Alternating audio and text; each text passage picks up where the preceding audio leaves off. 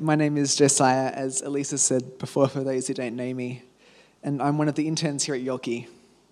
The past few weeks have been really exciting in the life of the church, with almost a baptism every week for the past couple of months. We've had people get baptized in our nice, warm baptistry, while others opted for a cold, murky lake. One of these in the rain because they obviously didn't want everyone else to be left out on getting wet. It was an amazing experience of joy, no matter what the weather. But it's been really cool to see the faith journeys of these youth, from Yorkie kids to having a faith of their own and on fire for God. And today there's going to be even more baptisms, which is really exciting. We had one at the 9 o'clock service, just impromptu at the end of the service. And then we have another 2 this service thus far. If God is stirring you in your heart during the service to get baptized, act on it. We've got plenty of spare clothes out the back that you can borrow, and all the staff have also brought spare clothes, just in case. And if not this week, well, there's always next week, isn't there? But let's start with the basics, like what is baptism? Because that might be useful to know. And we're talking about water baptism today. The answer to this question will differ depending on the denomination. Here at York Street, we believe in believers' baptism and baptism by full immersion. So the person getting baptized must believe in Jesus, and they'll be fully dunked in the water. If we look at baptism in the Bible, and then look at what we do today, there are some differences, even some potential barriers that the Western Church has put up from the original. So I guess without further ado, let's go to another episode of Mythbusters. Myth number 1. You have to have your life together and have a really close relationship with Jesus in order to be baptized. If we have a look at Scripture, Acts 2:41 and Acts 8:35-38, in these stories, the people heard the gospel for the first time and then were immediately baptized. There was no gap. They just did it. For some reason, there's now a gap, and we wait until we are ready and then get baptized. I know for me personally, it was 8 years between when I became a Christian and got baptized. So why is this? I think it's just because we want people to understand what they are doing before they do it, which is a good reason. However, most people who got baptized in the Bible probably didn't know 100% what they were doing, but out of an act of faith, they got baptized anyway. So this myth is busted. Myth number 2. You have to share a little testimony before you get baptized. Like the last myth, this comes with good intention. Your church family wants to hear a little bit of your story so that they can celebrate with you how God has worked in your life. However, in Acts 2, when 3,000 people got baptized in one day, they probably didn't all share their testimonies. Imagine just, hi, my name's Bob. Heard about this Jesus fella, and he seems like a pretty cool dude, so I want to follow him, and you said I should get baptized, Peter, so I will. I think by person 100, that would get pretty old.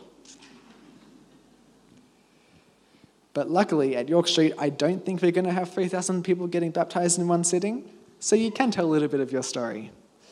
But if that is a barrier for you, well, you don't have to if you don't want to. So this myth is also busted. Myth number 3. You have to get baptized in water. Well, actually, yes, you do. I mean, what else are you going to get baptized in? Coffee? Because, that is a lot of coffee. Or tea, that's a lot of tea bags. A whole supermarket's worth.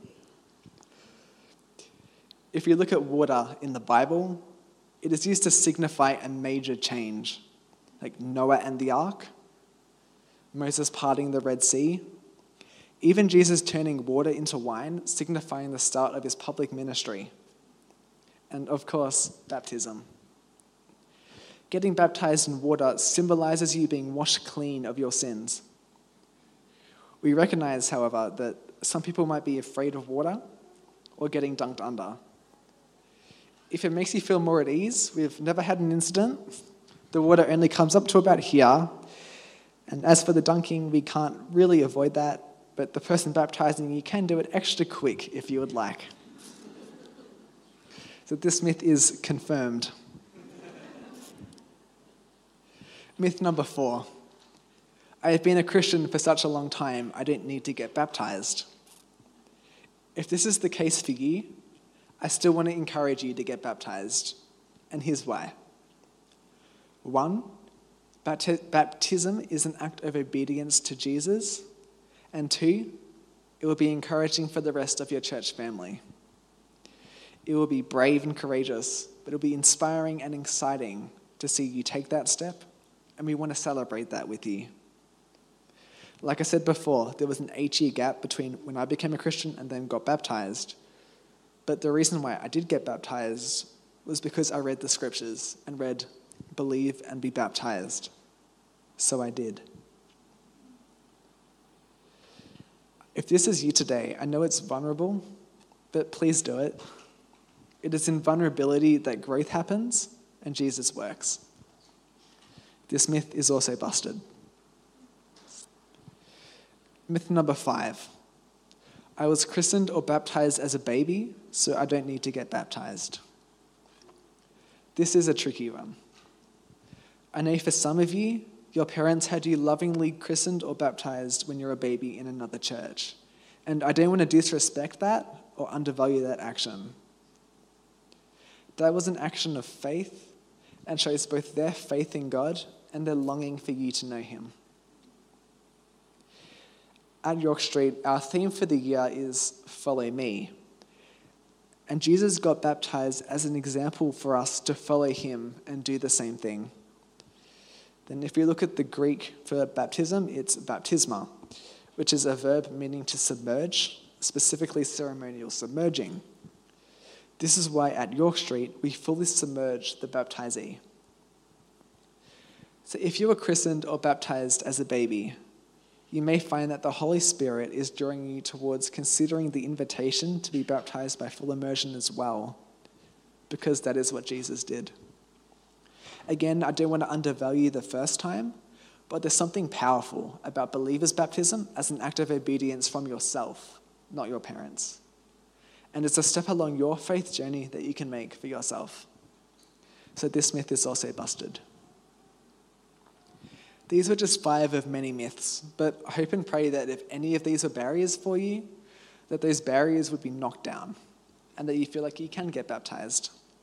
Maybe today, maybe another day. But whatever the case, we'd love to journey with you and help you cross any more bridges that you'll cross on your journey of faith. Let's pray. Heavenly Father, thank you for baptism, and thank you for the joy and celebration that it brings.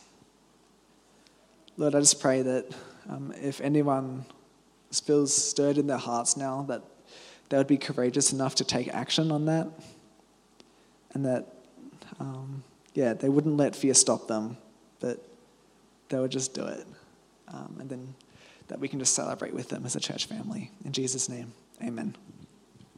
Amen. Well, good morning, church. My name's Bree. I'm another intern here at Yorkie. Believe and be baptized. It's pretty simple. Do you believe? And have you yet been baptized? We've just heard about what it means to believe in Jesus, to have salvation over the communion table. And we've debunked some myths about baptism. Now I believe it's time to take action, to listen to the Holy Spirit, hear what God is speaking to you individually today. What is he stirring in you? Firstly, it's important to understand that repentance precedes baptism. Baptism is not a means by which we have salvation or sins are forgiven. In Romans 10 verse 9, the Bible says, if you declare with your mouth Jesus is Lord and believe in your heart that God raised him from the dead, then you will be saved. For it is with your heart that you believe and are justified, and with your mouth that you profess your faith and are saved. For as scripture says, anyone who believes in him will never be put to shame. It later says in verse 13, Whoever calls on the name of the Lord will be saved. So baptism is not our salvation. Paul is also very clear in other letters in the New Testament that we are saved by grace through faith, not by any works, so that no man can boast. We don't receive salvation through baptism. We receive salvation through confession of faith, believing in your heart, declaring with your mouth, Jesus is Lord. A stumbling block for some people can be Mark 16:16, which reads, whoever believes and is baptized will be saved, but whoever does not believe will be condemned. Now, the word baptized in this scripture more closely translates to whoever has union with Christ. So we can actually read this, whoever believes and has union with Christ will be saved. So baptism is not a work by which salvation comes. It's as a result of our repentance. Baptism is a result of a heart that submits to the Lord, that says, Jesus, you have lordship of my life. It's an outward expression of an experience of the heart. And just like salvation, baptism is for all who receive the word. In Acts 2, many of us know this story. Jesus had left the earth and some of his followers gathered in an upper room. The Holy Spirit falls on them and emboldens them to preach the gospel. And Peter preaches the first sermon. Acts 2:37 reads, Peter's words pierced their hearts, and they said to him and the other apostles, brothers, what should we do? Peter replied, each one of you must repent of your sins and turn to God and be baptized in the name of Jesus Christ for the forgiveness of your sins. Then you will receive the gift of the Holy Spirit.